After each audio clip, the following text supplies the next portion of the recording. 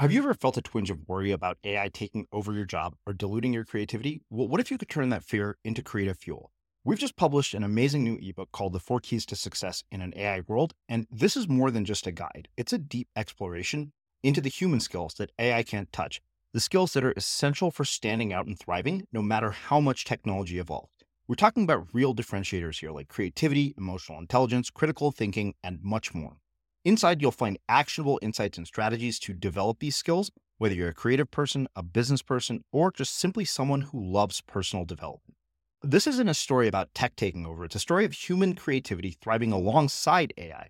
Picture this, AI as your creative co-pilot, not just as a tool, but a collaborator that enhances your unique human skills.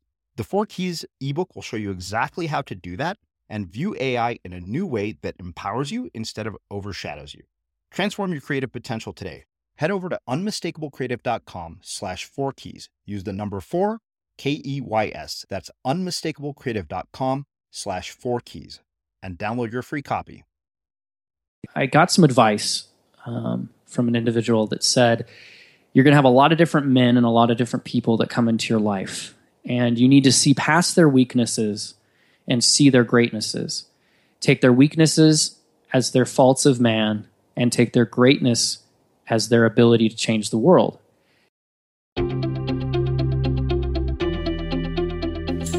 I'm Srini Rao, and this is the Unmistakable Creative Podcast, where you get a window into the stories and insights of the most innovative and creative minds who've started movements, built thriving businesses, written best-selling books, and created insanely interesting art. For more, check out our 500-episode archive at unmistakablecreative.com.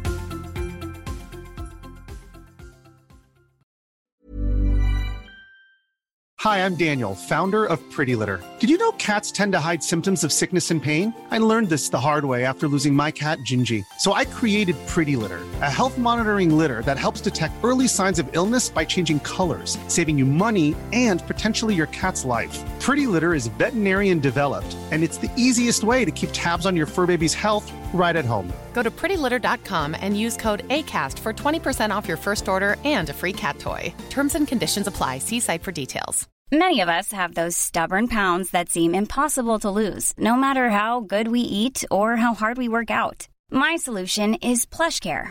PlushCare is a leading telehealth provider with doctors who are there for you day and night to partner with you in your weight loss journey. They can prescribe FDA-approved weight loss medications like Wegovy and Zepbound for those who qualify. Plus, they accept most insurance plans. To get started, visit plushcare.com/weightloss. That's plushcare.com/weightloss. Hold up. What was that? Boring. No flavor. That was as bad as those leftovers you ate all week. Keke Palmer here, and it's time to say hello to something fresh and guilt-free. Hello Fresh. Jazz up dinner with pecan-crusted chicken or garlic butter shrimp scampi. Now that's music to my mouth. Hello Fresh. Let's get this dinner party started. Discover all the delicious possibilities at HelloFresh.com. One size fits all seemed like a good idea for clothes. Nice dress. It's a t-shirt. Until you tried it on. Same goes for your healthcare. That's why United Healthcare offers a variety of flexible, budget-friendly coverage for medical, vision, dental, and more. So whether you're between jobs, coming off a parent's plan, or even missed open enrollment, you can find the plan that fits you best. Find out more about United Healthcare coverage at uh1.com. That's uh1.com. Wow. Nice. Yeah. What you're hearing are the sounds of people everywhere putting on Bombas socks, underwear, and T-shirts made from absurdly soft materials that feel like plush clouds. Yeah, that plush. And the best part? For every item you purchase, Bombas donates another to someone facing homelessness. Bombas. Big comfort for everyone. Go to bombas.com/ACAST and use code ACAST for 20% off your first purchase. That's bombas.com/ACAST. Code ACAST. As creators, we're always on the move. Whether it's a live podcast event, a pop-up shop, or a workshop, we're constantly interacting with community, and that's where Tap to Pay on iPhone and Stripe comes in. Imagine this. You're at a live event, a listener loves your merch, or a participant wants to sign up for your course on the spot. With Tap to Pay on iPhone and Stripe, you can accept their payments right there and then, right from your iPhone, so there's no extra hardware or no delays. Total game changer. It's not just for creators. Any business owner can do this. It's about making transactions smoother and much more personal, growing your business in your way. We've been using Stripe for our products and courses for a long time, and now with Tap to Pay on iPhone, you can take your business to the next level too. So visit stripe.com/tapiphone to learn more. Remember, folks, with Tap to Pay on iPhone and Stripe, your business is always at your fingertips. Wes, welcome to the Unmistakable Creative. Thanks so much for taking the time to join us. I'm honored to be on the program, man. Well, I came across you by way of a link that my friend Chris Ducker had tweeted, and I went and followed your project, and I looked at it on Kickstarter, and I thought, yeah, this is a story that we have to tell. So rather than me giving it away, why don't you tell us a little bit about yourself, your journey, your story, and your background, and how that has brought you to what you're up to in the world today? Big question. Start off right with the big one. Mm-hmm. My story it depends on which avenue that you come into my story, because I kind of have a two-headed monster. So let me give a little bit of background for the audience, then we'll go into this, the Kickstarter page that you're talking about. My early years were a journey, to say the least. At the age of 1, I was abandoned by my biological father. At the age of 6.5, I was abandoned by my biological mother. In that time, in that short window of time between 1 and 6.5, I had a stepfather who was a very dark human being, and I was sexually abused, physically abused, tortured, all kinds of craziness, dark stuff. And that continued actually into, after being abandoned, you kind of go through a whole process of life where you don't have an identity, you don't have a family. There's a lot of different pieces that we take for granted that you quickly realize how important that they are. And there was a lot more abuse that continued through my childhood. In fact, probably up until about 17, 18 years old, I was dealing with different forms of abuse from different types of step parents or, foster facilities or whatever else I was going into. And that led me to be, to just have my own issues, my own insecurities, my own dark demons. And before the age of 16, I had tried to commit suicide 12 documented times. And I say documented because there were many more times that people didn't know about, rooms that I sat in, loneliness that I endured.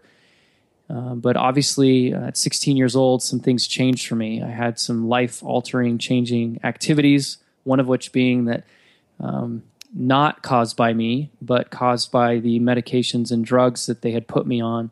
My liver failed. And I was dying, and I was sitting in a hospital, and I was being told by doctors that I had an 80% chance of death and a 20% chance of life. And the reason that I was in that predicament is because of the pills and everything that they had been giving me to deal with all of my turmoil and pain.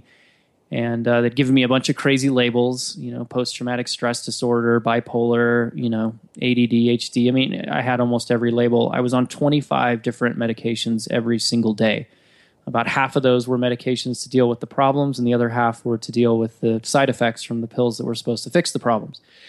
But they weren't, obviously. I was still very sad and emotional and kind of distressed. And so at 16 years old, I was laying there and I had this decision to make. Was I going to continue listening to these doctors, these individuals who had it all right, who knew what they were doing, or was I going to basically give them the middle finger and say, enough is enough.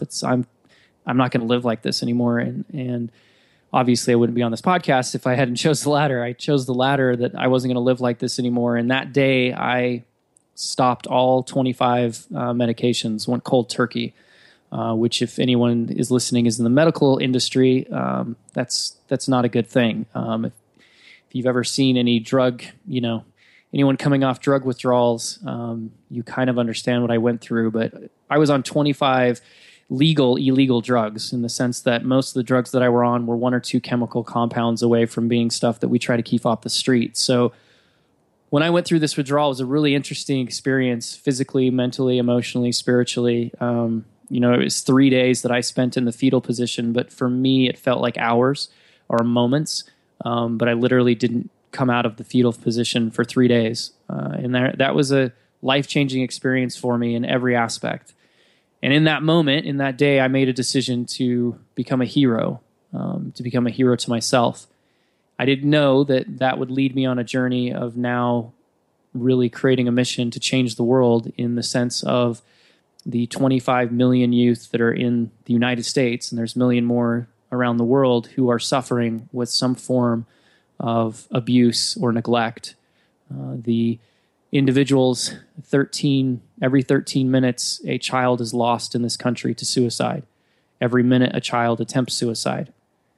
I had no idea that decision I would make when I was 16 years old would forever change my life and send me on a course that would not only empower me, but give me the ability to help so many others. And that leads us to the Kickstarter page that you were talking about, is that we are, for the first time, we've been doing this now for a few years, but for the first time, we're publicly, asking for support from the community, saying we want to take this to the next level and impact more lives. And so we're, like anyone else, trying to raise some money on Kickstarter so we can have the resources to go to the next level. So that's kind of a quick, dirty version. There's a whole nother side of my life that people thought they knew about me because of my childhood and all this distress and all these things that I was going under. I was trying to be as normal, using air quotes, as I possibly could be, and I found that I could be something and have an identity in entrepreneurialism. And so I dove in and started my first business when I was 8.5 years old, made $500 that day and never looked back. Really focused on entrepreneurialism, was on the who's list, was self-sufficient by the time I was 16 as well. I mean, there was just a lot of different aspects of my life, but nobody really knew this torment that I was living in, this hell that I was living in. I was consulting Microsoft and Janicking and G&K and major corporations, and then going home at night and thinking about ending it all. So it was this really weird thing that I lived in, this really weird place that I existed in. And it was my reality, and it was also my, fiction as well. And so that all came to a screeching halt a few years ago when I decided to found A Human Project, which is, our nonprofit, our for-purpose organization that is now in 7 different countries around the world. We're growing exponentially. The right person sends the right tweet and things change. So it's been amazing. I mean, you and I are talking because of the right person sending the right tweet. So you just never know what's going to happen. But that's it. That's where we're at right now. Cool. All right. So there is a ton of stuff here, and I want to dig back into all of it in a lot more depth. I want to start with this notion of abandonment and a loss of identity that happens when you're so young. And I'm interested in how you start to find your identity after it's been lost. Because I think to some degree, we all lose a part of our identities as a byproduct of just growing up. And in a lot of ways, to me, the journey of any creative person or anybody who's done something of great significance is finding their identity again. Exactly. And I think that, you're exactly right. We all, I call it the core. When I do my teaching and I work with individuals, I call it the core. We all have a core that we come here with, right? It is our identity. It's who we are. And unfortunately, even in a normal, everything's, copacetic situation, we lose that relationship with our core. We never lose our core. I think that's something that people are misguided by. We never lose who we are. We never lose our identity. That's never gone. It's always there. What happens is we lose the connection to that identity. We lose the relationship to that identity. We lose the ability to pull from that. And that's because of all these different things. So when something traumatic happens to somebody like that, it creates even more barriers, more roadblocks, more, brick walls, whatever analogy you want to come up with. And it's very difficult for somebody unguided to get back to that ability to communicate with your core. Again, it's always there. I always love this, and it's hot right now in the self-help world of find your purpose, find your passion, and I just laugh at that because you're not it's not that it's some fictional thing that you can't find. It's inside of you. You just have to have that conversation with yourself. I mean, again, just my personal story is that I thought my passion and my existence was to be an entrepreneur and to make millions of dollars and wear $3,000 suits and have 9 cars and a house on the hill, which I had all of that. And it was great and it was fun and it was fantastic, but that wasn't me. That never was. I thought it was. People would joke all the time with me that I was born in a suit. literally, like, you wouldn't see me not in a suit. Like I remember going to a lake once and they invited me and I'm like, oh, what do you wear? And they're like, shorts. I'm like, I don't have shorts. It's like, so, but again, that's not me, I'm a down to earth mountain man. I live up on the top of a mountain and I like to dress that way. I like to be comfortable. Suits are not very comfortable. So again, you're exactly right. You lose this connection with your core, your identity, but you don't lose your identity. It's there. You just have to find it. And then when you find that relationship with it, the assets and the skills and the techniques and the lessons, everything that you have learned can now be incorporated into that so that you can express your identity. And people say that that's finding your voice, right? It's like, oh, you found your voice. No, you figured out how to use your voice. It's never lost. It's never gone. And that's the key, is that so many people are searching for something that they think is lost, but in reality, what they need to do is learn how to create the skills to communicate with something that's always been there. That's the shift. That's where the power is found. And again, going to me at 16, that's when I started realizing that, wait a minute, all of these things that had happened to me, all these things that I had endured, all these stories that were mine, they were power. That was my power. That was my gift. That was my ability. And again, I didn't fully comprehend that until, Saturday. So I don't know when this is going to air, but, for me, in a couple of days, I'm getting on a plane and I'm heading to do a speaking tour in Texas. Mm-hmm. And one of the individuals that I will be speaking with has been raped 30 times. They're 17 years old. They've had one miscarriage and one abortion. 17 years old and been raped by 30 different people. Now, again, a good chunk of that is based on habits and based on the situations that they've put themselves in. Their sexual abuse started when they were 7 years old. And so you can just imagine, the torture that they've lived through. But my ability to go into that situation really with a power that very few, and I'm not being cocky and I'm not meaning this in an egotistical way. It's just something that I've learned. Very few people have the ability to do that without coming out on the other end effed up. I don't know what I can say on your program, but I don't know how many people can do that. And I get asked that over and over again. How are you able to sit with people and hear their stories, and not just hear their stories, but help them heal and have them see their power and see their abilities, and then go home and, play Monopoly with your family? Like, how do you do that? And I don't know. I really don't have like an answer where I'm like, oh, well, here's the secret. It's just, it's part of my identity. It's what I am able to do, just as much as I was able to be a 6-year-old little boy and endure the torture that I went through. I'm able to take that identity and that power and now impact other people's lives. And so it's crucial that we understand our identity, but it's also not abnormal if we're sitting here saying, I don't know. I don't, where, how do I communicate with it? Where is it? And like I said, the shift is it's right there. It's you that has to learn how to communicate with it. Man, you're like full of poetic nuggets. This is going to be amazing. I can already tell our audience is going to love you. I want to talk about this idea of expressing your identity, which that really resonated with me, because I look at the expression of identity and I see it happen in so many different forms. And the question, I guess, for me is how you take the experiences of your life, your talents, your skills, and find whatever it is that is meant to be the expression of your identity. Yeah, and that's a great question. That's kind of that like finding your purpose, finding your passion question, right? Right. Just worded a little bit more. I would say so. Yeah. Effectively, yeah. And really, that comes down to it's not. Here's the short answer. It's not difficult once you understand your core, once you understand your identity, once you have that relationship.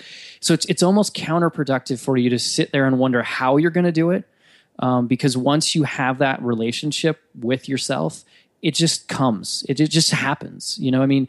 It's a lot like writers. Anyone who's a writer, anyone who writes or anything, the question always comes out, well, how did you come up with that? Or how did you write that? Or how did that, come out of you? And it's like, I don't know. I knew what I was doing, and it came. Last night I wrote a piece called Red, The Color, and I wrote it on top of a mountain, literally. I'm it's an awesome photo that I was able to take, but I was on top of this mountain. It was 12 o'clock at night, so 12 o'clock in the morning.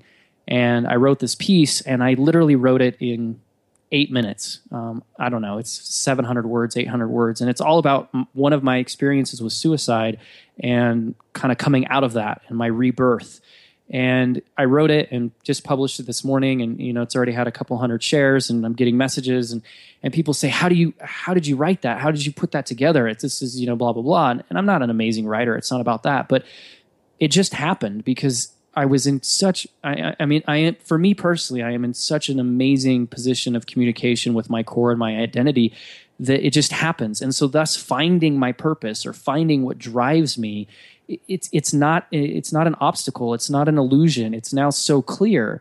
I mean, obviously there's some marketing things and how do we get the message out just right and all those kinds of things. But for me personally, it's clear. I don't have any question about what I should be doing or if I'm doing the right thing because of that relationship. So don't worry so much about how are you going to do it, because again, it will present itself. And authentic honesty, vulnerable, raw, all those words that marketers like to ruin, it's the reality. There's one thing that all of us can do perfectly without fail. None of us need training. Well, I guess we do need some training on us. That's the wrong thing. But none of us are less equipped than anyone else to do this one thing as human beings.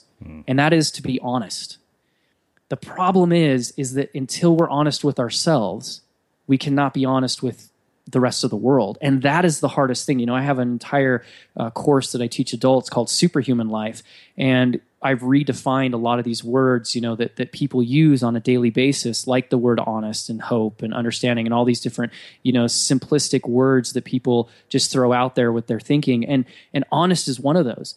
All of us have the ability to be incredibly honest, to be incredibly vulnerable, to be incredibly raw, and we're, none of us have a, upper hand against the other, except for the fact that we need to learn what those words actually mean and really, drive ourselves into an entire concept of understanding, an entire concept of identity. For me, the word honest means to accept the transparent reality of your core identity. So this is what we're talking about, right? In order to have your passion, have your purpose, all that stuff, you have to accept the transparent reality of who you are. And that may not be the pretty little pictures that you're posting on Instagram. That may not be the status updates. Mm-hmm.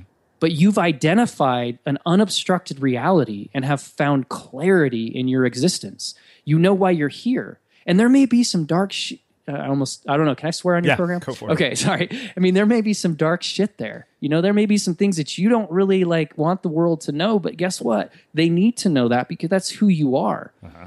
There's some darkness inside of me that's real. And it's not, it's like the two wolves thing and all that other stuff. Right. I totally disagree with that. You feed both of them. Otherwise, you're not who you are. That doesn't mean that you don't have limitations because we're human beings that exist in a society. But to say that your darkness is evil or your darkness cannot be seen or your darkness is now you're just effing with your mind. You're just making yourself, so weak because you're not understanding and having a unobstructed reality of who you are. So anyway. Wow.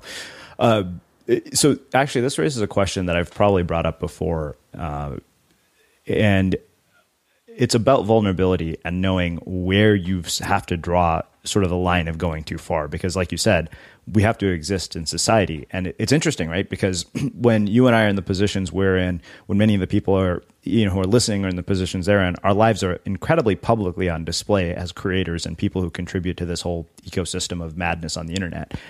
And having kind of been through, what you have, I'm interested in hearing your perspective on where that fine line is that you can't cross, or where you should, where that line is that should be contained to a therapist office. Yeah. Do you have children? No, I don't. Okay. So the answer is always is easier when you do, but anything that wouldn't effect an infection, your children, in the sense that I have a son and a daughter, and one of my missions, because of who my biological father is that one of my missions is to reclaim the Chapman name, reclaim our last name, because I have a son, and I've never been proud. I love my father. I've only met him a little bit, but He's my father, and I respect that. But the reality is that our name, the Chapman name, is not it's not a name that you say with pride. Usually, it's a name that people laugh at. And so, my goal is to create a new standard for what it means to be a Chapman. And so, the vulnerability line goes to: is this going to infect my children when I'm gone? Is this going to be a disease for them, or is this going to be something that they can look at and say, my father did this, and I am so proud of him. I'm going to tear up a little bit because very few things get me to cry, but my kids do all the time. But, I'm proud of him. And so in that vulnerability, there has to be the honest, there has to be the raw, there has to be the real, but there also has to be this concept of, you don't have to put yourself into a position of shame or abuse or pain. Everything that I do, every article I write, every post I do, every interview I do, everything I do, yes, it's real, it's raw. I'll tell crazy stories. I'll get deep with people. Very uncomfortable to read some of the things that I write. But at the end, my goal is to make you see that this is the reality, but this is the outcome that can happen. This is where you can go. And I think too many people are scared to do that because of political correctness or because of this or that or whatever. I got the best compliment from a school principal a couple of weeks ago after one of my presentations where he said, his exact words were, I think the reason that Wes is able to connect so well with the students is because of his raw honestness. And then he stopped, and it's in the testimonial. He stopped for a second. He said, no, he's just politically incorrect. And I was like, yes, thank you. And I don't mean that in an offensive way, but sometimes, I was watching The West Wing, which is one of my favorite shows, and I think it was done in 2002, whatever, I don't know, sometime long ago.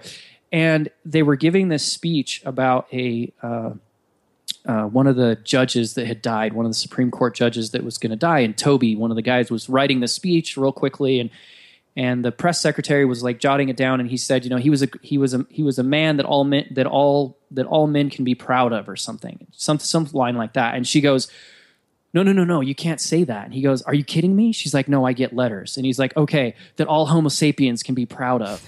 And I was like, this was done 10 years ago, whatever, and it was such a problem. Just think about the things we can and can't say because someone's going to be offended. And really what that means is that somebody has pain that they haven't healed. And so we're triggering that. And rather than them fixing their situation and becoming healed, we're all just going to be hypersensitive and not deal with anything. And that doesn't work, And so I'm very blunt, I'm very bold. But like I said, that vulnerability line is that at the end of it, are my children going to be proud? Is this going to help, heal the situation? Mm-hmm. My tagline for SEO, which doesn't do me much good on my website, is it's time to it's time to heal, not hate. Mm-hmm. And that's the reality of it, and that's a powerful thing when you really think about it, because hate is a byproduct of offense. And look, I don't think the majority of human beings, I would go as far as saying 90% of the 7.6 billion people on this planet are not trying to hurt other people by their words. They're simply just expressing their emotions and their feelings as best as they can. And we are handicapping so many people by throwing this stupidity of political correctness or offensiveness because we don't want to hurt somebody who's already been hurt. And what we should be talking about is how are we going to help heal that person? And unfortunately, healing is a lot like stopping and taking stopping the 25 medications every day. There's going to be some withdrawals. It's going to be painful. You may be in the fetal position. But when you come out of it, if you've done it correctly, you don't have to deal with it anymore. I don't deal with my flashbacks or pain or any of that stuff. I don't. It's there. It's real. Sometimes I'll tear up over some of the stories that I write or some of the things that I put out there. But I'm not captivated by it. I'm not holding myself to it every single moment of every single day. Unfortunately, I just met a 55-year-old woman who's in a wheelchair, who hasn't been able to be herself, hasn't been able to communicate with her core, hasn't been able to do anything with her life since she was 13 years old. Well, magically, something happened at 13 years old. She was raped. So from 13 to 50, she's continued to allow herself to be raped.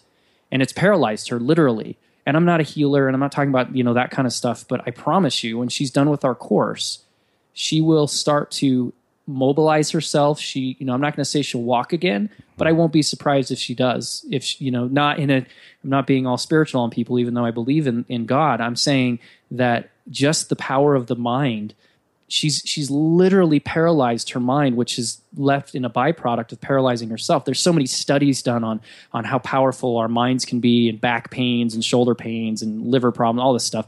Well, she herself has been trapped in her 13-year-old position for almost 40 years now. And so, the point is that you can have this raw, authentic realism. You can share your story. Just the caveat is that share with a purpose of healing, not a purpose of pain, or not a purpose of like pity or shaming somebody or any of that stuff.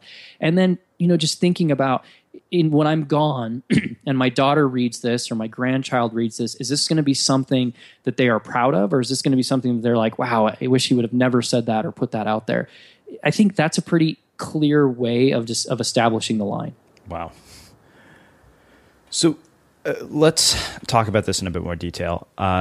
You mentioned being abandoned by multiple groups of parents, biological parents, foster parents, and I'm interested in how that impacted your identity and how that also impacted your sense of self-sufficiency, and of course, how we start to develop a sense of self-sufficiency without having to go through such horrible things.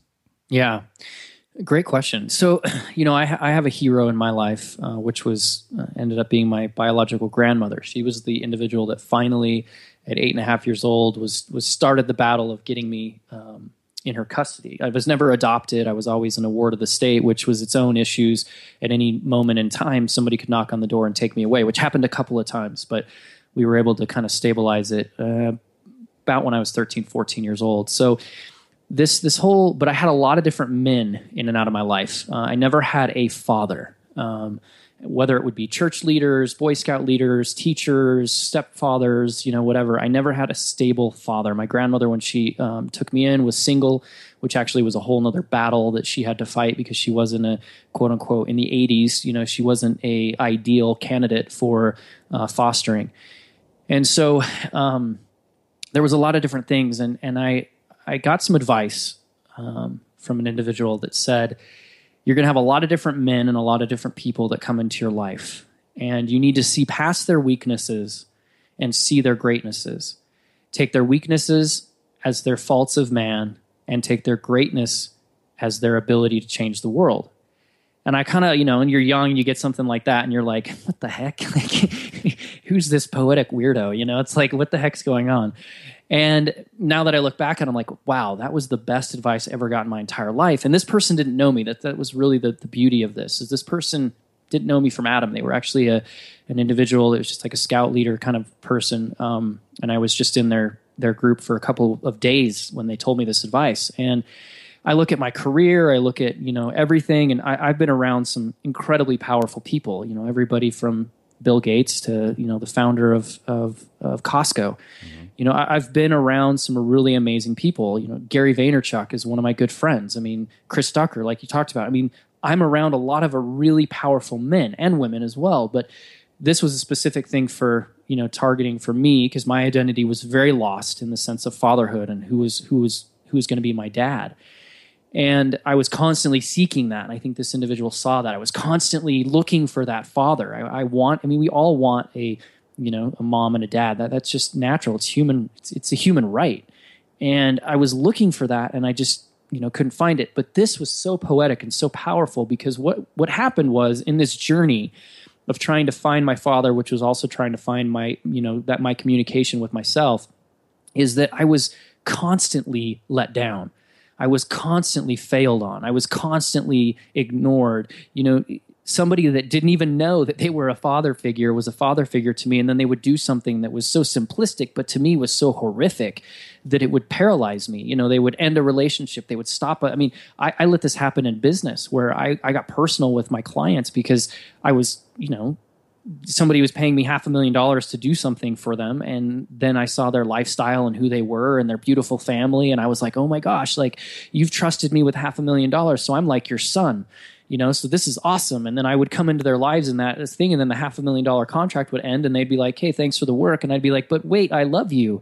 And that sounds so like morbid and crazy, but that's how my mind was. It's like, no, you're filling the role of my of being my father, and then they would disappoint me. Or I had other situations where I saw the realness of corporate America, and I would be in meetings of people who I thought were great men and great leaders, and they were manipulating or cheating on their wives with their secretaries or whatever else. I've seen a lot of different things in my existence, and how poetic was that I was to see past their flaws, their weaknesses of man, and see their greatness and take from that and put into myself. And so again, going back to what we talked about in the beginning, I'm able to take all these lessons, and then now that I have this amazing communication with my core and my identity, all those lessons now get transplanted on top of that, on top of who I am. And now I'm able to regurgitate things in my voice, in my way, with my understanding, with also this incredible arsenal of knowledge and intelligence. And I'm not holding on to the negativity. It's only the positivity that I'm holding to, which thus creates more positivity. Now, again, you've got to have some of that, that negative charge. But for the most part, it's it's positive and it's there. And so for somebody who hasn't been through something like that, it's still the same exact formula. If you haven't been through losing a father, or, you're just trying to stop with the negativity. Focus on the positives of people and who they are and their gifts. And if you need to get somebody out of your life because they're toxic, that's totally different. But don't look at that as a toxic situation. Look at it as if this is what I learned from this. I have a crazy story of meeting the man who abused me. Right after this whole 16-year-old dropping the drugs and going through that whole process, I met, not met in the sense of like, hey, how are you doing? But saw the individual that had molested me for 6 years of my life. I saw that individual, and I was in a place, in a position, both of stature and every other possibility, that I could have literally killed him. He was I think he finally got citizenship, but he wasn't quote unquote American at the time. He was, working at a job that nobody knew he was working at, and he was been paid, under the table kind of thing. And I was in an abandoned location. I could have killed him. I literally could have killed him.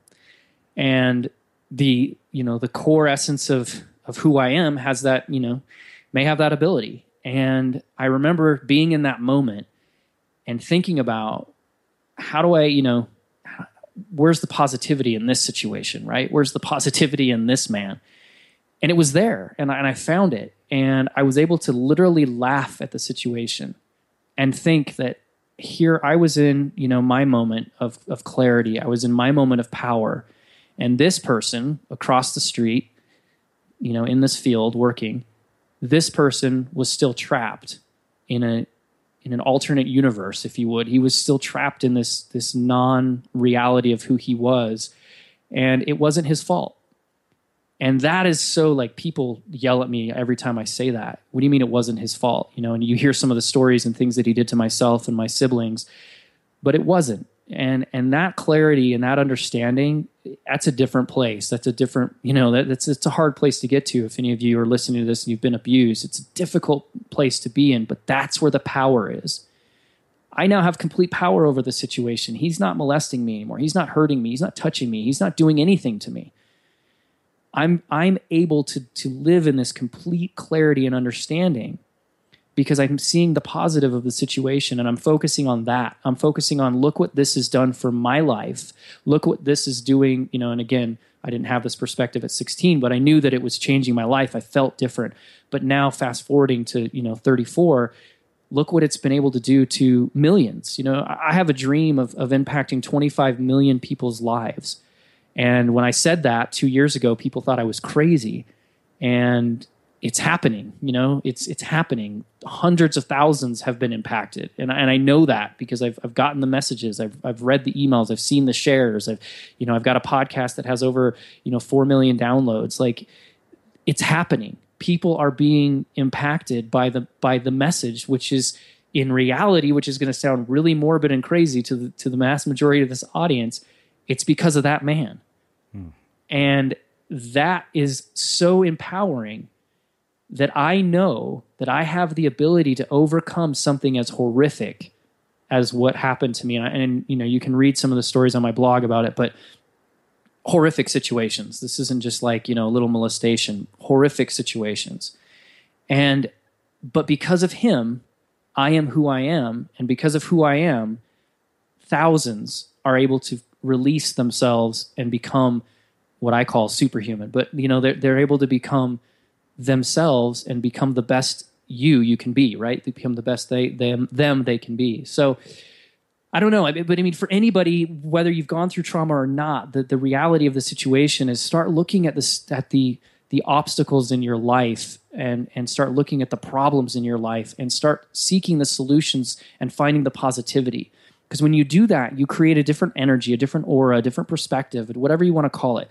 But things change overnight. I mean, this is an instant thing. And the more you practice that and the more and start with little things. You're in traffic, right? I mean, LA is 2 hours from me. And I went to LA last night and it's like, holy crap, it's like, but what choice do you have? You going to honk your horn, flip somebody off, get all pissed off? Or are you going to say, I'm in this opportunity. I can either make a phone call to a friend I haven't talked to. I can call my mom. I can listen to music. I can think. I can ponder.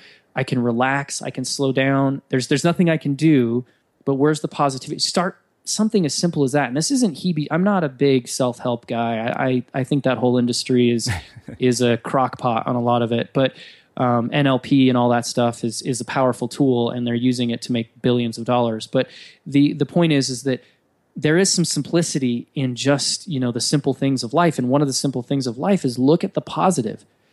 And if I can look at a positive of a situation from my childhood, then anyone can. And it's not a comparison of my childhood's harder than yours. In fact, if you study me, you'll know I have a whole thing called the Elmo effect, which is a whole long story. But I believe that every single trauma affects everyone equally, and there's no level of like, oh, you were molested 7 times, well, I was molested 13 times, so my life sucks more than yours. That's garbage.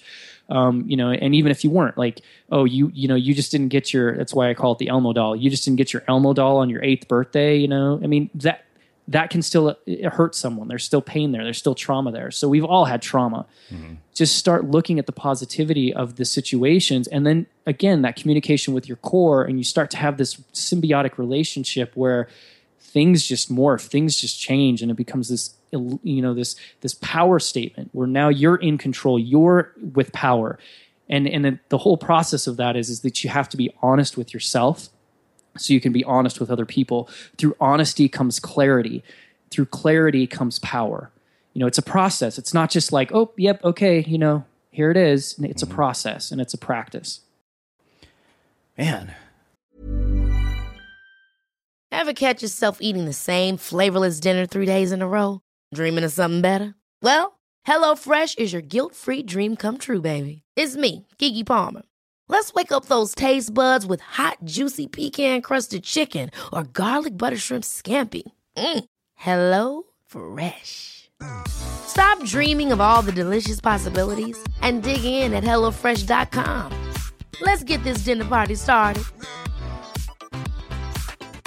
Life is full of awesome what-ifs, and some not so much, like unexpected medical costs. That's why United Healthcare provides Health Protector Guard fixed indemnity insurance plans to supplement your primary plan and help manage out-of-pocket costs. Learn more at UH1.com. Hi, I'm Daniel, founder of Pretty Litter. Did you know cats tend to hide symptoms of sickness and pain? I learned this the hard way after losing my cat, Gingy. So I created Pretty Litter, a health monitoring litter that helps detect early signs of illness by changing colors, saving you money and potentially your cat's life. Pretty Litter is veterinarian developed, and it's the easiest way to keep tabs on your fur baby's health right at home. Go to prettylitter.com and use code ACAST for 20% off your first order and a free cat toy. Terms and conditions apply. See site for details. Hey, it's Ryan Reynolds, and I'm here with Keith, co-star of my upcoming film, If, only in theaters May 17th. Do you want to tell people the big news?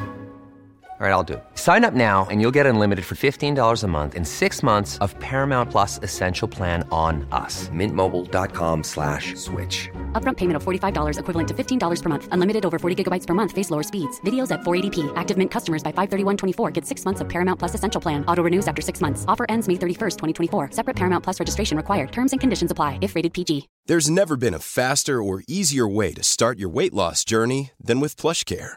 PlushCare accepts most insurance plans and gives you online access to board-certified physicians who can prescribe FDA-approved weight loss medications like Wegovy and Zepbound for those who qualify.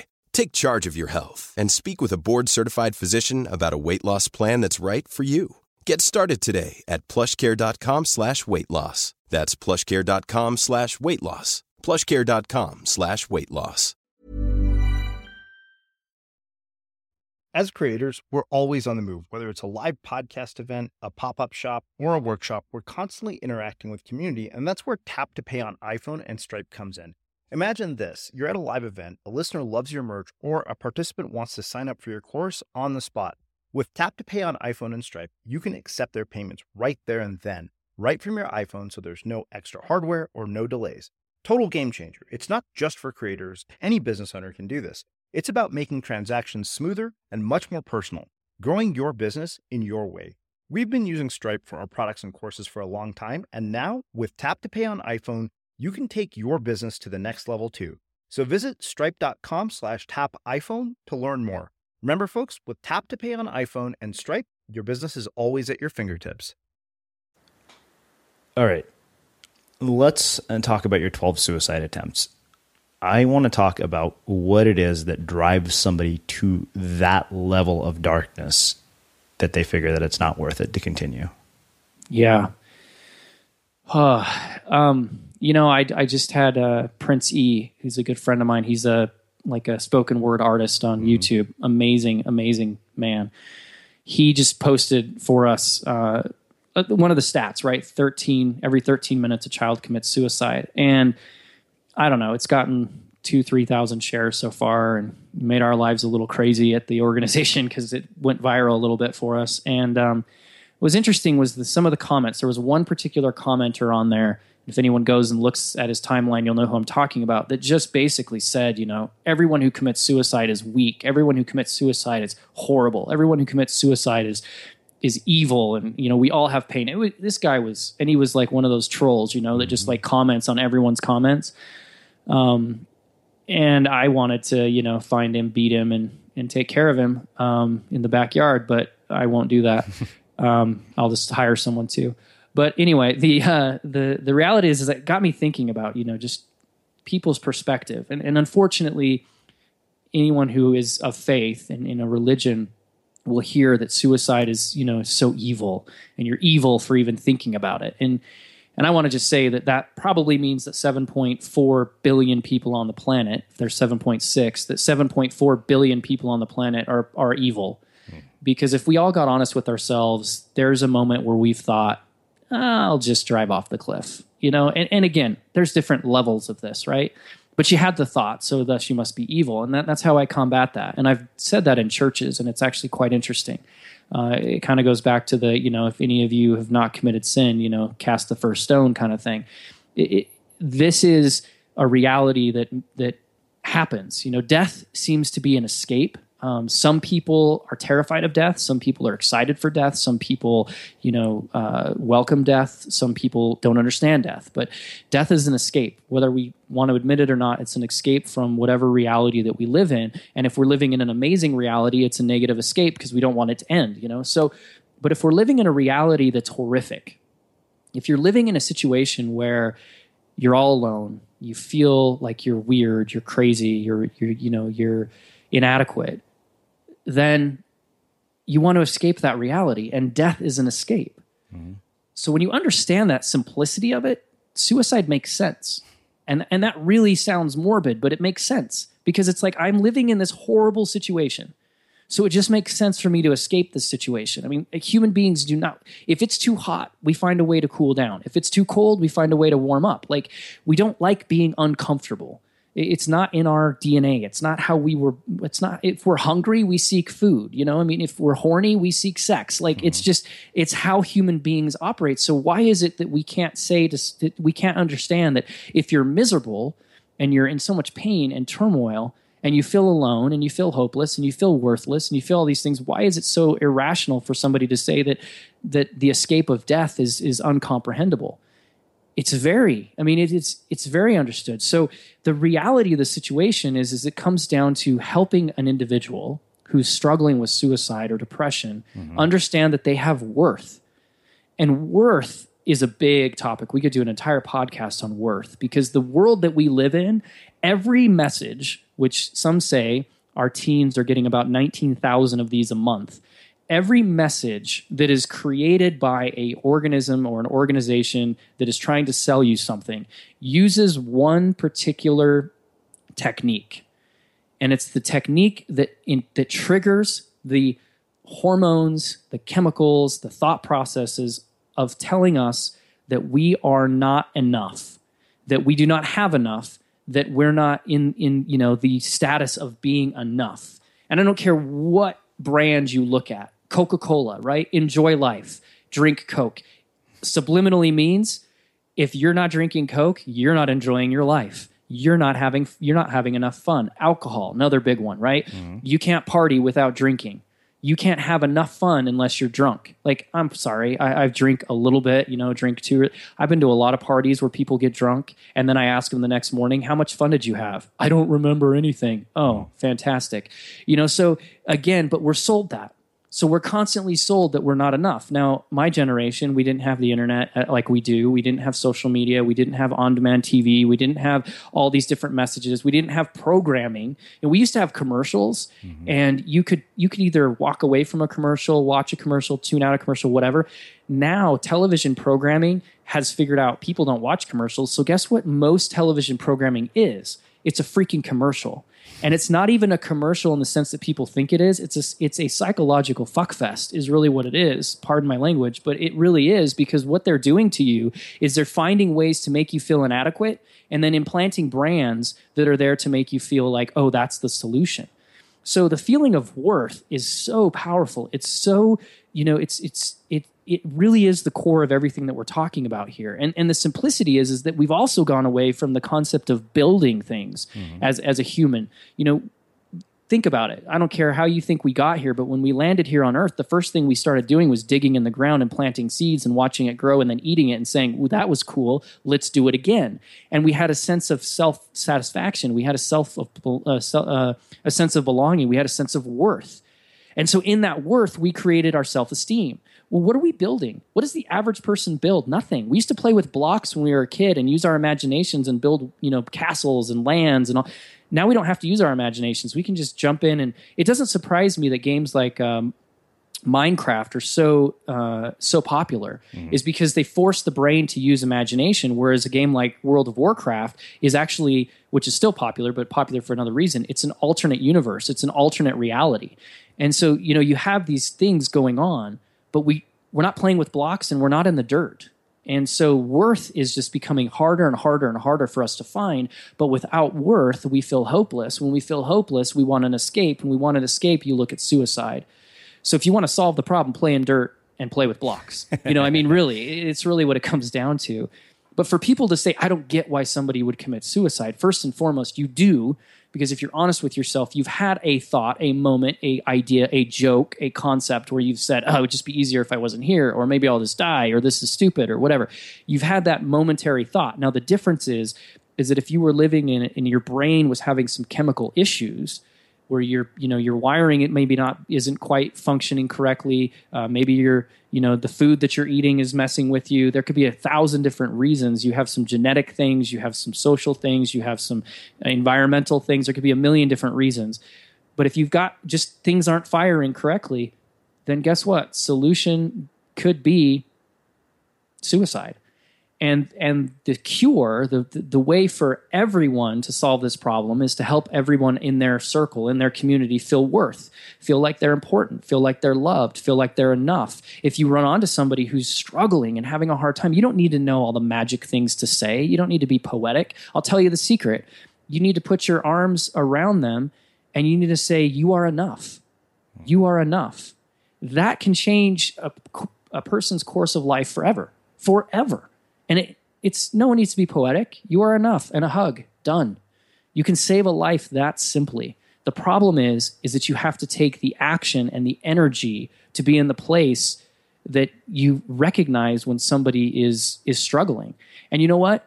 I tell people that just drop that line to somebody in their Facebook every once in a while. Just randomly select someone in your Facebook and just shoot them a message that says, hey, Tim, haven't talked to you in a while. I just wanted to let you know that you're awesome and that, I love having your friendship and I love everything that you're doing. I mean, just that kind of a message, you just don't know the impact of simplicity that you can have on somebody's life. Don't overcomplicate the human. The human is a very simple organism. We need to eat, we need to have sex, we need to sleep, and we need to feel like we're wanted. Those 4 things, we're pretty good. I mean, shelter, but we can find shelter under a tree. I mean, the reality is that if we have those 4 things, then everything else kind of just falls into place. But we want to overcomplicate it because we're curious beings and we want to be like, oh, it can't be that easy. Wow. A lot of things that I have to say about this. One is around sort of the stigma that we've carried around mental illness or depression, which I actually think has done us a huge disservice. I come from a culture where it's extremely looked down upon. And it's really interesting to hear you say so many people have had, really, really dark thoughts. And I, for the first time in my life, dealt with a period of extreme depression where I couldn't sleep. I remember a friend who was my business partner. He saw a picture of us on the beach and he said, "You look emaciated in this picture." He said, "Go see your doctor." He said, yeah. I was waking up literally every night with heart palpitations. And, the funny thing is I did everything I could to avoid making that trip to a doctor's office because of the stigma that would come with taking medications. I even sent my little sister, who is a doctor, a text saying, "Is this shit only for crazy people?"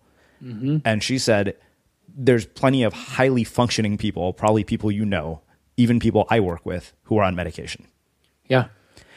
It kind of blew my mind. I mean, I think that, fortunately we're finally shifting to a place where it's okay, but I really, really appreciate the fact that you brought up this notion of worthiness because, God, I mean, think about like how the internet perpetuates your sense of lack of self-worth. Everybody is always up to something far more epic than you are. Exactly. And the reality is that there's no truth in that. Yeah. I mean, the reality is that, it's the I'm not sure on the age. I think it's 8 to 21 or whatever. The female takes 21 minutes to post a selfie on Instagram. 21 Jeez. Minutes. Are you kidding me? Wow. And there was a child in Seattle, a male who nearly died. He attempted suicide. They were able to revive him and save his life. And then when they went through the treatment, started talking to him, like, why did you, there was obviously a lot of different reasons, but why that day did you decide to, take the action to kill yourself? And he had locked himself in his room for 8 or 10 hours trying to take the perfect selfie to share it. He couldn't get the perfect selfie, so he felt inadequate and he wanted to kill himself. It's real. And it's a two-sided, double-edged sword, whatever, in the sense that the stigma protected the reality of the human mind. And it served a point to some degree that, look, there are some people who definitely have mental illness, definitely have chemical defects in their brains that is not their fault, that could be from, parents' situations, could be from the way the child was conceived, could be from a gazillion different things. Could just be the bad luck of the draw. I mean, there is that reality. There's also the reality that, everyone suffers from a little bit of depression here or there in their lives.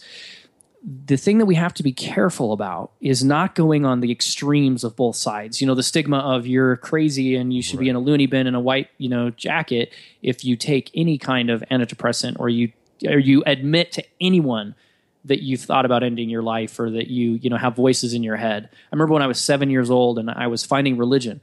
I was born into a Catholic family, and then, religion was used against me in so many different ways. And then when I was after I was abandoned, I was a very old soul. At 4 years old, I was actually a babysitter to my 3 younger siblings. So that tells you how old they were. So I understood a lot of different things. So at 7 years old, I had this passion to understand God and understand religion and understand the whole effed up world of churches and, all this stuff. And so I started researching and I started reading all kinds of different books and the Bible and all this stuff. And I told one of my therapists, I said, I was reading this thing, and I wouldn't tell them what book I was reading because they were all, most of them were atheists, which I later found out. But I just had a feeling like, don't tell them about, what I'm reading. I just said, I'm reading this book that talks about having a spirit with you or having a voice with you. That's what I said. And I think I can hear that voice.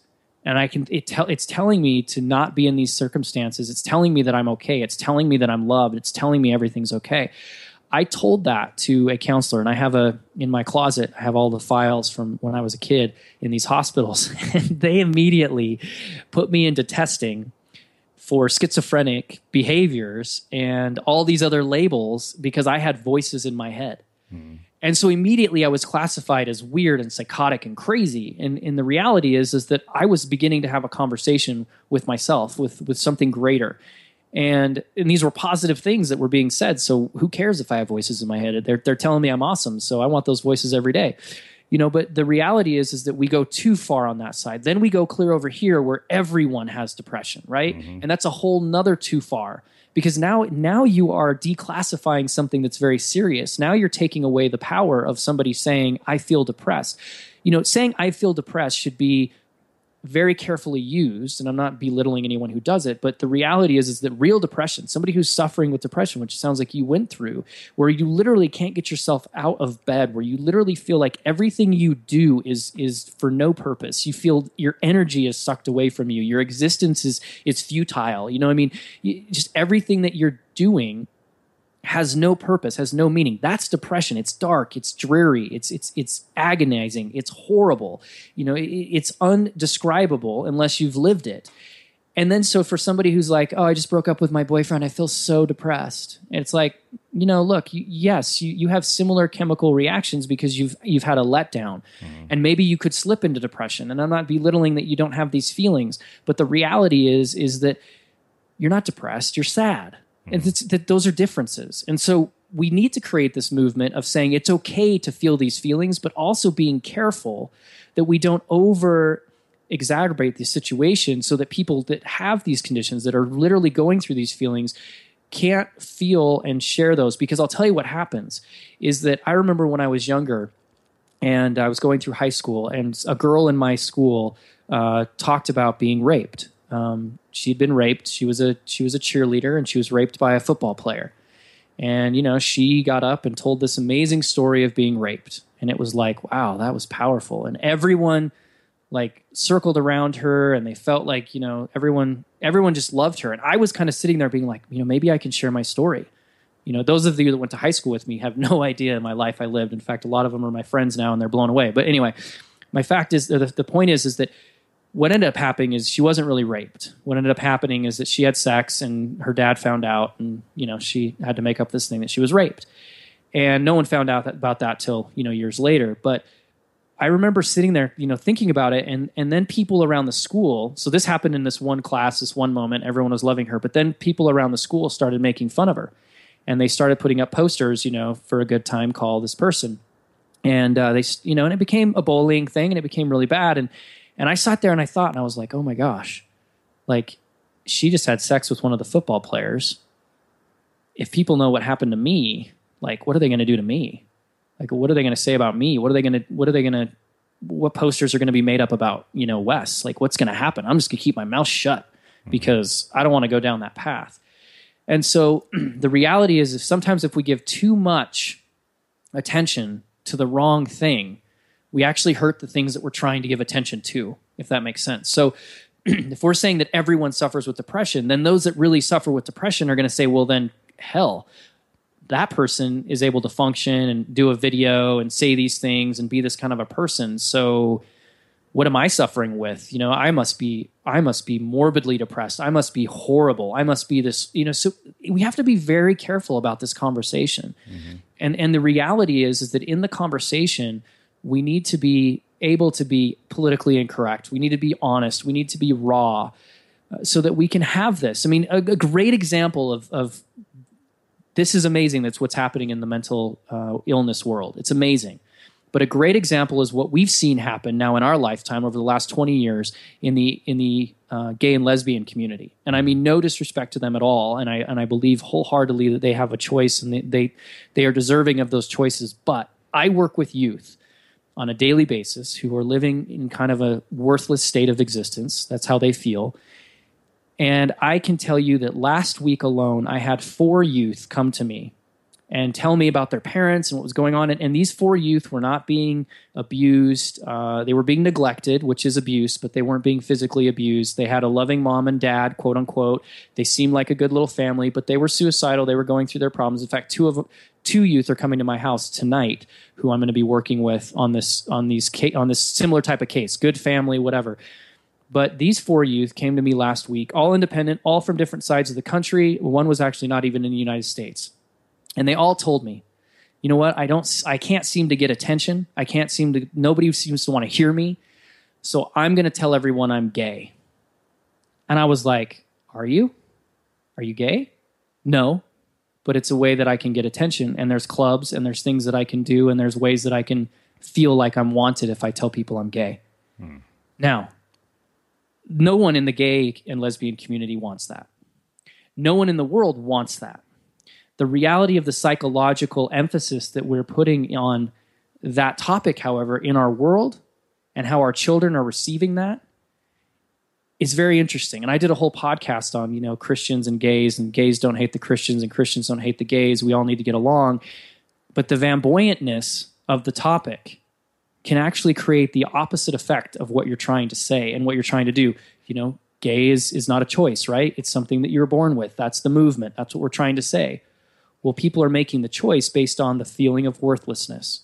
Mental illness is not a choice. It's not something that you wake up and you're like, hey, you know what? I'm going to feel depressed today and I'm going to feel suicidal. That's my day. That's what I'm thinking. No, it's something that happens over time. But again, if we go to one extreme or the other, that's where we create the chaos. That's where we create the problems. So, again, I'm not saying things that are politically correct. People are not going to agree with me. That's okay. I'll be right whether I'm dead or not, because I know that this is going to happen to the human mind. It happens over and over again. We can look at history, and I'm not being cocky. It's just, we can't under appreciate, we can't under focus on it, but we can't also over.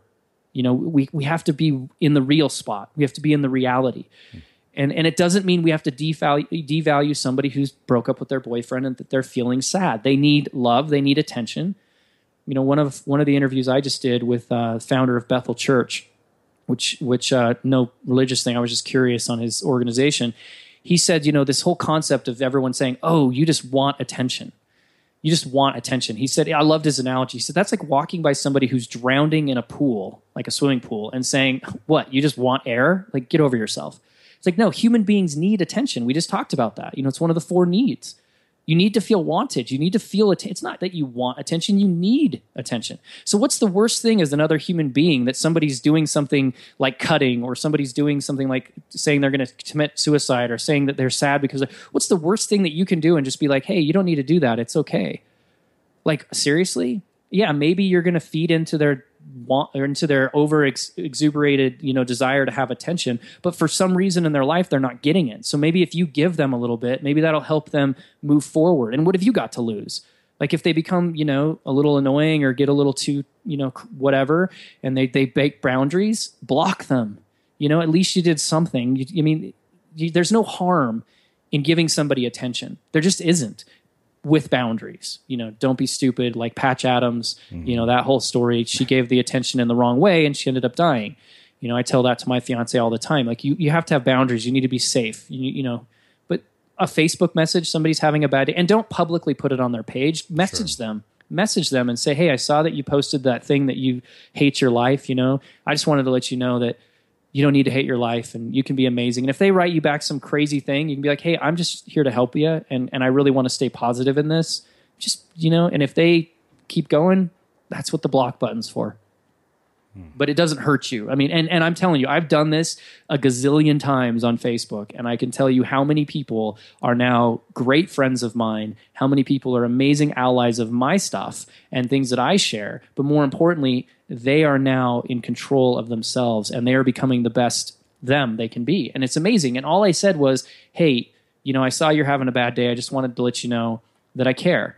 And I just wanted to let you know that I really think you can turn this around. I believe in you. That's it. That's how simple it is. And it's real too. I'm not BSing just for, likes on Facebook. Like, it's really how I feel. So 2 final questions, and we'll get things wrapped up here, because we're well over an hour, but you've just been kind of dishing so many poetic nuggets that I don't want to stop. One of the things that is really interesting to me is you get to this moment where you've got an 80% chance of death and a 20% chance of living, and that becomes a moment of a drastic identity shift. And I'm interested in how we create those kinds of drastic shifts in our lives. You know, I think that there's a cycle, right? And if we look at history, any great civilization, I don't care what it is, has this same cycle, but it's the hero cycle. It's the same concept. Every storybook, every big story that we ever write, anything that comes out of Hollywood that has to do with this has this same cycle. And that cycle is that you're at some level of success. Okay, so let's just say birth, right? Birth is a success. You're here. You're on the planet. You made it. For however you believe in that, you're here. So boom, first success. Pretty heroic. And then things start happening, and maybe you get molested, or maybe you get abused, or maybe something happens to you, or maybe nothing happens to you. Maybe life just happens to you, and this or that or whatever. Things just start beating you down. Then you come to this moment. It's this moment that all civilizations have, all heroes have, all stories have, and in the reality is all unique individuals have this exact same opportunity. You come to this moment where you're basically, as far as an analogy, you're laying on the floor and all you can do is look up, and it's just like you're just laying there and you're paralyzed. And you're looking up at all the things you wish you could have, or all the things you hope you could have, or all the things that you desire to have, but they're just so unobtainable because you're lying there on your back. And every moment has this, Unbroken, the movie, the book, talks about this. You're there, and the decision is, do you stand up and start fighting for those things that you want, hope, and desire? Or do you still lay there and keep looking at all the things that you hope, want, and desire? And that's really the simplicity of it. And when we read about the great heroes and we see the stories, they all make that decision. And then they make that decision in that lowest of points. And everyone has that moment. Everyone has that time. It could be a bankruptcy, a divorce. It could be a death. It could be a near-death experience. It could be, there's so many different things. But every single human being has that. And I think it's intentional. It's part of the process. Again, we have a great success from the moment that we're born. So anything after that could be a letdown. I mean, goodness, you're in the womb and you're sitting there having a conversation with yourself. You're like, this is pretty cool. I'm just floating around in here. This is awesome. I'm getting all the food that I want. Everything's great, and then you come out of the birth canal and you come into the world and you're like, what the hell is this place? It's like you've achieved something, but at the same time, it's like, wait, is this what I wanted? Let me back in, and I think that's in design, that it's like, look, you're having this time with yourself. You're coming into this world with other people. Then these other people may, infect and affect you as you go along in this world. And then you get to this moment where you're on your back and you're looking up and you're saying, what do I do? And there's nobody else that can do anything for you. And I think that that's the illusion that people have, is that someone else is going to perpetuate you to success.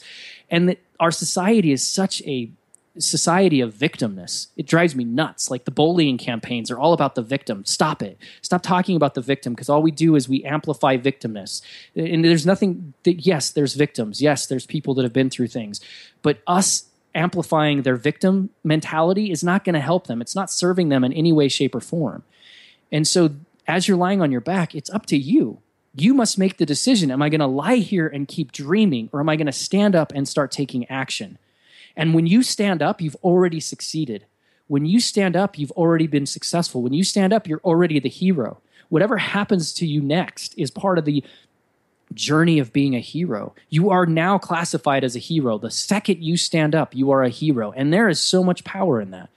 Now, all of a sudden, when you have to make the decision, do you let the school bus fall, or do you save your girlfriend? Analogy to Spider-Man. Like, what do you do here, right? And it's like, I'm a hero, so guess what? I'm going to save both of you. I'm going to save both because I can do it. There's power in that. There's power in just the concept that you can do that. So the second you stand up, you've already become a hero. So now everything else is easy. The hard part's over. You've stood up. It doesn't mean that you're not going to have to make those hard decisions. It doesn't mean that, but guess what? You can achieve, you can make it happen. And even if you quote unquote fail and it doesn't work out exactly how you wanted, guess what? The worth is in the journey. The worth is in standing up. The worth is in the exploration. The worth isn't necessarily in the outcome. It's just not. And that is a different clarity. So to everyone who is sitting there saying, how the hell do I make a shift in my life? How the hell do I change things? Look at yourself. Get off the frickin' floor, stand up, and start taking action. Wow. I have one other question and then we'll wrap things up. And this is about sort of this dichotomy of reality and fiction that you are living in, where you're this guy who wears a suit. It's funny because I had a Barney Stinson moment. You started thinking about your mother when you mentioned that. Barney, he actually used to be like, people would compare me to him and Catch Me If You Can guy. So that's hilarious. Frank Abagnale. Wrestling with that dichotomy of this high-powered guy who shows up in a suit, who's working with all these corporations, and at the same time going home and being a person who is suicidally depressed, and how you deal with that. I didn't. I mean, that's the reality is that's an impossible thing to deal with because you're lying, right? And you're lying to the core. Going back to the definition of honesty, to accept the transparent reality of your core identity. I wasn't accepting the transparency of my identity. I was trying to create an identity that I thought would be accepted by the rest of the world, but in reality, I was fake. And so I wasn't succeeding. I was doing the exact opposite. I was completely dissolving myself of any existence that I had the opportunity to have. And the moment in which I understood that it was okay, in the moment that I understood that I could be me, is the moment that I was truly free. And the piece that I just read, that's exactly what I'm talking about. I tell this whole story of committing suicide and saying that I just wanted to die that day. Well, in reality, I did die because that part of my life, that part of my existence, that part of this fakeness that I was trying to create died. And so I did this fun little thing where I took one of my $3,000 suits and I burnt it. Literally, I created a video and I burnt it in my backyard and put it on video, and then I actually ended up catching my house on fire, so it's kind of funny. But I saved my house, but anyway, it was funny. So, but my suit goes up in flames, and it was this empowering moment where I was saying, look, nothing against suits. I still have a bunch of them. I still like wearing them occasionally. I look hot in suits, so it's good. But the fact is that it was freeing for me to stop playing the game of being those two different people, and in that freedom actually came a lot of healing. In that freedom came even more of a conversation with my core. In that healing came more of a true purpose of my existence. It was so liberating that it was amazing. But to answer your question is that it's impossible. You cannot play, the two-sided card. It just doesn't work. And so many people, unfortunately, try to do that, and life will catch up to you. I was lucky enough that and my daughter was instrumental in the 16, I had this big shift and started working through it. My daughter, when I was 25 when she was born, and she was instrumental. Her coming onto this planet, told you I cry about my kids, but her coming onto this planet was instrumental in me starting to be okay with who I was. Because the simplicity of her rolling over, of her crawling, of her putting her hands behind her head when she slept, the way she winked her eyes, the way the way that she ate her food, there was similarities to me. And that was a freeing moment for me to be like, if I can love her because she's herself, which has some aspects like me, then maybe I can be loved for being me. And that was a shift in my mind, and I started exploring that conversation. And then, 3 or 4 years later, I burnt a suit. So it enabled me to release that, enabled me to be okay with that. But you can't play both sides. It's impossible. Life will catch up to you. I was lucky enough it happened young. I work with people on a daily basis who are in their 50s, 60s, and they're running. And now life is catching up to them. And they have so many, pieces that they have to pick up, and so many things that they have to change, and so much collateral damage that didn't need to be there if somebody would have just said, it's okay to be you. And that is so liberating, and that is so powerful. And so to anyone who's out there who's trying to play these two worlds, just stop it. Just be yourself. The world does not dictate who you need to be, and don't go extreme. Yourself may be that you need, 7-inch gauges in your ears. I don't know. But the reality is probably not. The reality is you're probably doing things like that because you want attention that you're not getting.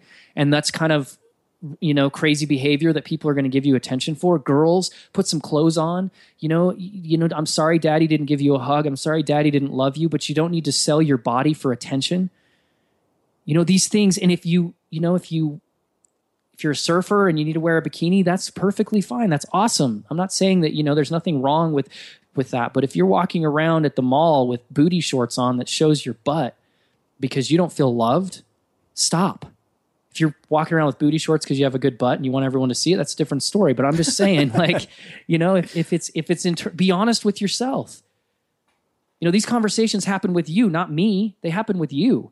So be honest with yourself. Why are you doing the things you're doing? And if you're doing them for attention, if you're doing them because you feel worthless, if you're doing them because you don't feel like you're being yourself and no one's listening to you, then stop it. Stop it immediately and start being who you are and seek someone who will give you the love and attention you need. Find a community. That's my entire mission in life, is to build a community of empowered human beings. Find a community that will love you and support you for being who you are, and stop playing the games of the double-sided card.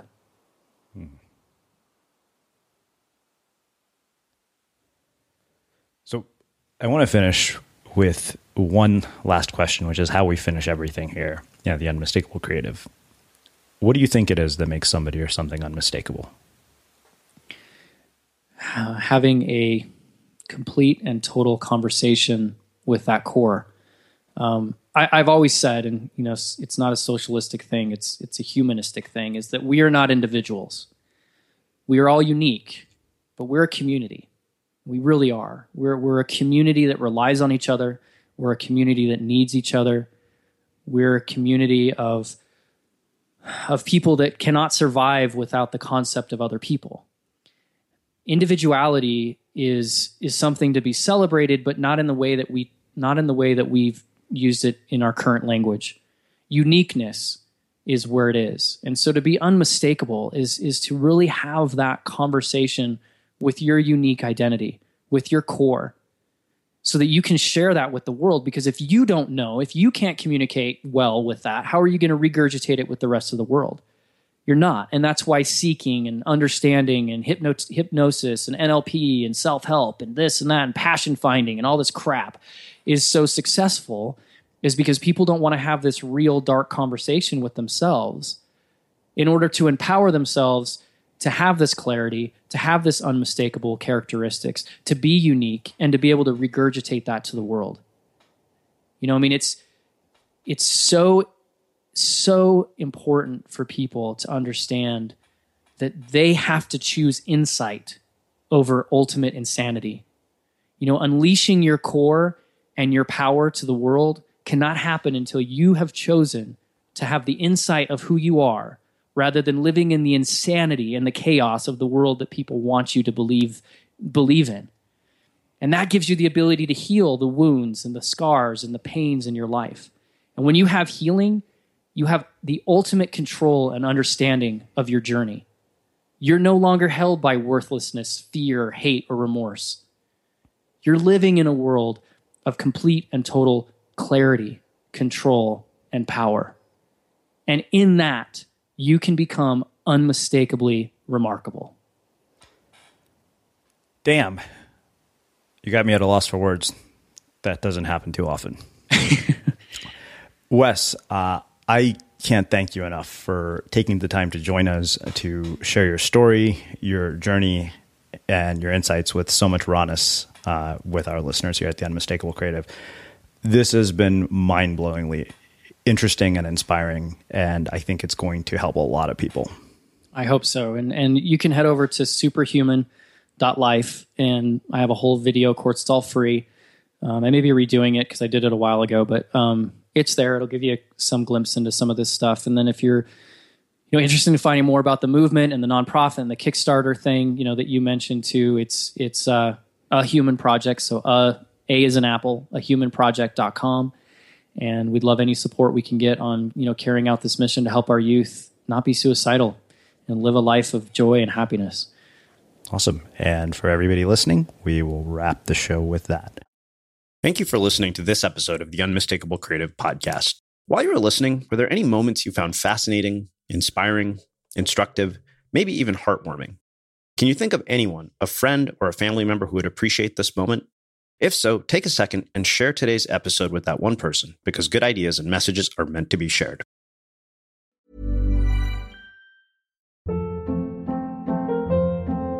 Hold up. What was that? Boring. No flavor. That was as bad as those leftovers you ate all week. Keke Palmer here, and it's time to say hello to something fresh and guilt-free. Hello Fresh. Jazz up dinner with pecan-crusted chicken or garlic butter shrimp scampi. Now that's music to my mouth. Hello Fresh. Let's get this dinner party started. Discover all the delicious possibilities at hellofresh.com. Hi, I'm Daniel, founder of Pretty Litter. Did you know cats tend to hide symptoms of sickness and pain? I learned this the hard way after losing my cat, Gingy. So I created Pretty Litter, a health monitoring litter that helps detect early signs of illness by changing colors, saving you money and potentially your cat's life. Pretty Litter is veterinarian developed, and it's the easiest way to keep tabs on your fur baby's health right at home. Go to prettylitter.com and use code ACAST for 20% off your first order and a free cat toy. Terms and conditions apply. See site for details. Imagine the softest sheets you've ever felt. Now imagine them getting even softer over time. That's what you'll feel with Boll & Branch's organic cotton sheets. In a recent customer survey, 96% replied that Boll & Branch sheets get softer with every wash. Start getting your best night's sleep in these sheets that get softer and softer for years to come. Try their sheets with a 30-night guarantee. Plus, get 15% off your first order at bollandbranch.com. Code BUTTERY. Exclusions apply. See site for details. Have you ever felt a twinge of worry about AI taking over your job or diluting your creativity? Well, what if you could turn that fear into creative fuel? We've just published an amazing new ebook called The 4 Keys to Success in an AI World, and this is more than just a guide. It's a deep exploration into the human skills that AI can't touch, the skills that are essential for standing out and thriving, no matter how much technology evolved. We're talking about real differentiators here, like creativity, emotional intelligence, critical thinking, and much more. Inside, you'll find actionable insights and strategies to develop these skills, whether you're a creative person, a business person, or just simply someone who loves personal development. This isn't a story about tech taking over. It's a story of human creativity thriving alongside AI. Picture this, AI as your creative co-pilot, not just as a tool, but a collaborator that enhances your unique human skills. The 4 Keys ebook will show you exactly how to do that and view AI in a new way that empowers you instead of overshadows you. Transform your creative potential today. Head over to unmistakablecreative.com/4keys. Use the number 4, KEYS. That's unmistakablecreative.com/4keys and download your free copy.